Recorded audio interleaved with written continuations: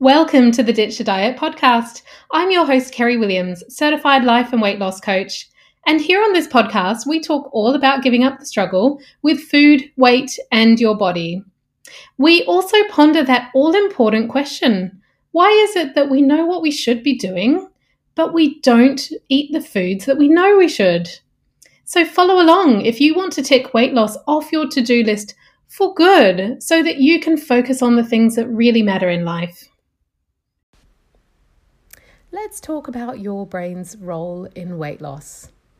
So, I was reflecting on my journey recently of being a natural health practitioner and how I used to think about weight loss at that point in time. So, having come from a place of, on my personal journey, being a yo-yo dieter and doing all sorts of different diets. I think before I started studying natural health, I was doing things like Atkins and all sorts of kind of South Beach diets and things like that.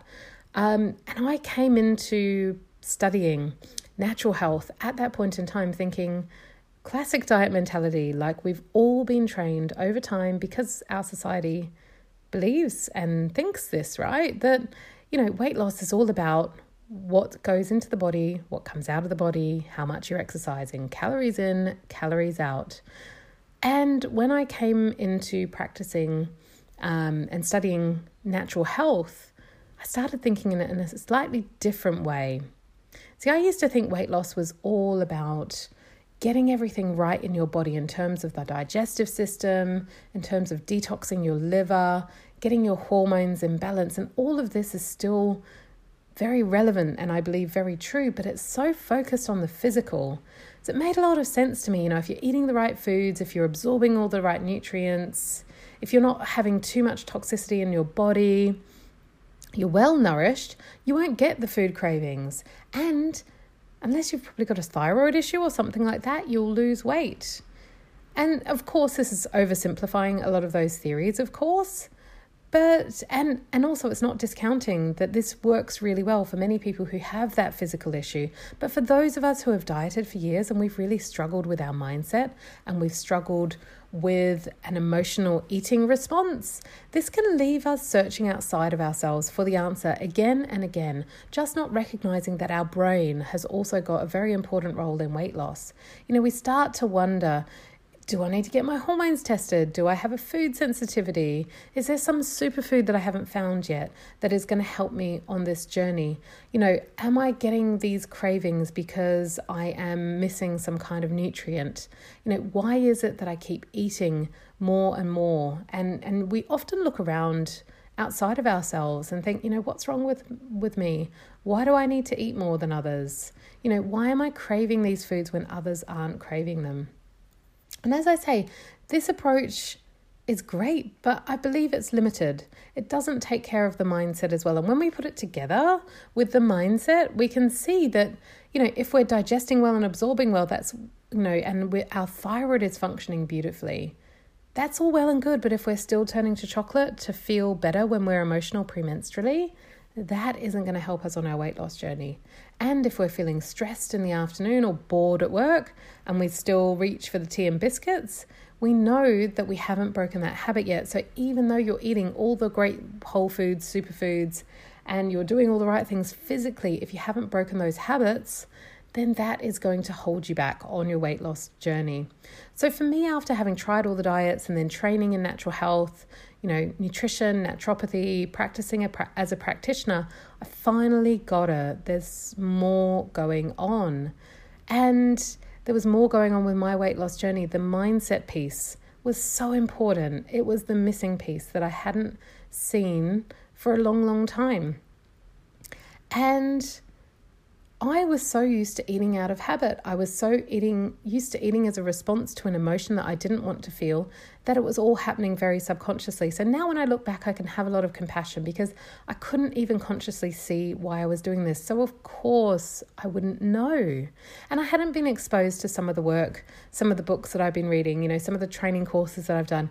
It was very much physical what I was doing at that point in time. So now understanding what's going on in the brain has helped me so much, and it helps my clients as well when I help them to realize that there's nothing wrong with us, that everything that's going on in our bodies is very normal. We don't need to beat ourselves up for not having enough discipline because our brains and our bodies were designed to do this. It's kind of like a toddler running around with a knife. It just needs a bit of supervision. And this came up recently for a client who has started her weight loss journey. She's been going through some very big stuff in her life. So of course she's going to eat emotionally sometimes. This is her habit that she's had for the vast majority of her life. She has always turned to food to soothe emotions. So she's had a bit of an emotional upset that's happened recently. And although she started out on her weight loss journey knowing that her brain has the role in weight loss as well, and fully understanding some of the stuff that we're going to talk about today, when she started having an emotional response recently and eating chocolate again, she found herself judging and beating herself up. We started our coaching session yesterday with her saying that she needs to find her control again, and all of her self-control, her discipline was gone. She couldn't understand what was going on, and she was really beating herself up, like, my chocolate cravings have come back. Why am I doing this? And so I touched upon a lot of the stuff that I'm going to talk about now with her to remind her that this is just really normal what's going on in our brain when we are craving foods, when we are craving certain foods and we are returning to old habits. It's very, very subconscious and it's really normal. So when we can see what's going on, we can have much more objective view of it. We don't need to beat ourselves up. We don't need to, tell ourselves that we don't have enough discipline. We don't need to blame ourselves for what's going on. We can just see what's happened as a very normal response, and then we can move on. And we can think about how we want to do it differently in the future, because the more awareness we have of what's going on in our brain, the more we're going to catch it in future and not eat the chocolate when we feel an emotion. It's just a process over time of noticing what's going on. So one of the things that's really interesting about the brain, I think, is that we have this kind of concept called the motivational triad, which talks about how our brain and the reason why we do certain things is basically designed to keep us alive. It's super intelligent. We don't want to not have this, because this is what's helped us to get to where we are as a human race today. We've evolved with a brain that was designed for survival. It motivates us to act and to behave in the world in order to help us survive as a species. So we're going to seek pleasure, we're going to avoid pain, and we're going to conserve energy. These are the 3 different aspects of the motivational triad. So it can help us to understand why we do the things that we do. And when we look at it in the context of food and eating, we can really see that quite often we're seeking pleasure in food because our brain is designed that way. We're avoiding emotional pain. We're emotionally eating because our brain is designed to do that. We don't want to feel that stress and that pain. And also we might go for the really quick and easy option. We're conserving energy. This served us really well in ancient times. Back in the caveman days, these were really, really important because we needed to leave the cave, the warmth and the safety of the cave, to go and find food that would help us survive. So that was, seeking pleasure. We're looking for the nice tasting food. We're looking for the berries that might have a bit of the fructose, the sugar in. We're looking for the nuts and the roots. We're seeking, that pleasure through the taste of food because that was telling us that is important for survival. Our brain is wired to understand that when we got pleasure from those foods, it was really important for survival. It was really key. And so we'd keep seeking more pleasure. Our brain understood, this is great for survival. Let's do more of it. And so what happens is that we get pleasure hormones that flood our brain when that happens. And we get dopamine hits. And it tells our brain that this is really, really good and we should do more of it. But we also avoid pain. So back in the caveman day, they would be perhaps avoiding pain by not hurting themselves repeatedly, not doing something that would hurt themselves over and over again. If they cut themselves, if they touch something hot, put their hand in the fire. They're not just going to sit there with their hand in the fire, not do anything about it. That's going to cause an injury that could be life-threatening. So, this is really smart stuff in terms of our survival mechanism. We don't want pain. We don't want to inadvertently hurt ourselves. We don't want to risk injury. So we're going to avoid pain. And in the context of eating, sometimes this shows up as emotional eating. We avoid the pain of of the emotion, and so we eat to soothe that. It gives us the pleasure. It gives us the hit of the dopamine. And then we also have conserving energy in the motivational triad. So we try and take the easiest option. We try and save our energy physically and mentally, because we might need it later on. If there's a famine, if there's something going on, we need that energy to get away. We need that energy to continue survival. If there's a shortage in food, we need to be programmed to conserve our energy. So we go for the easiest option quite often. Why would you walk five miles to go and find and forage for some nuts and some berries and some roots when there might be something available, a tree available right outside of your cave, right? So you're going to be programmed to conserve energy. Why would you go that extra distance, perhaps unless there's something extremely pleasurable about it? And because maybe that's an even bigger thing for our survival to go that further distance. But if there isn't that motivation, then of course you're just going to go straight outside the cave door and get something easy. And if we translate that into the modern world, it probably looks like us just going and getting the convenience food, getting the takeaway, getting the ready meals that we can just put in the oven or put in the microwave, right? So this is genius stuff. Our brain is built to survive. It is built to help us survive. It's not programmed to help us do things that are going to inhibit our survival. But in modern times, it really needs a lot more supervision. And I sometimes hear people talk about it as like, your brain is like a toddler running around with a knife. It just needs supervision, because we live in a modern world where we have solved some of the basics where, for many of us at least, okay, when we're living in a place where we have got access to shelter, we've got access to warmth, we've got access to water and to food, very easily for the vast majority of us living in the Western world. So this doesn't serve us so well in these times. It's kind of like we need to supervise the toddler that's running around with a knife, because we're bombarded with easy access to many, many foods. We're also bombarded with processed foods, which are literally engineered to have the greatest impact of pleasure in our mind. They're engineered to make our taste buds go crazy. So we get this massive flood of dopamine when we eat some of these things. And our brain's response to that is, this is the most important thing for survival. We need to do more of that. This is a very normal response. So if we've got this ready and easy supply of food, and these processed foods give us a massive hit of pleasure, we're seeing advertisements everywhere reminding us that all of these things are available, and they're really easy. They might just be up the road or a car ride away, or maybe you've already bought them and they're in the fridge just right there, ready to go. We are going to need to supervise our brain in this point of time and understand that, of course, we're going to want to seek that pleasure. Our brain thinks that is the most important thing right now for survival. However, when we use our higher brain and take a step back and think about it a little bit more in the context of what we're looking to create in our life and what really genuinely serves us, we then get to decide, do you know what? Actually, I know that I'm going to get a temporary hit of pleasure, a massive hit of pleasure from eating that chocolate, which has been engineered to do that, by the way.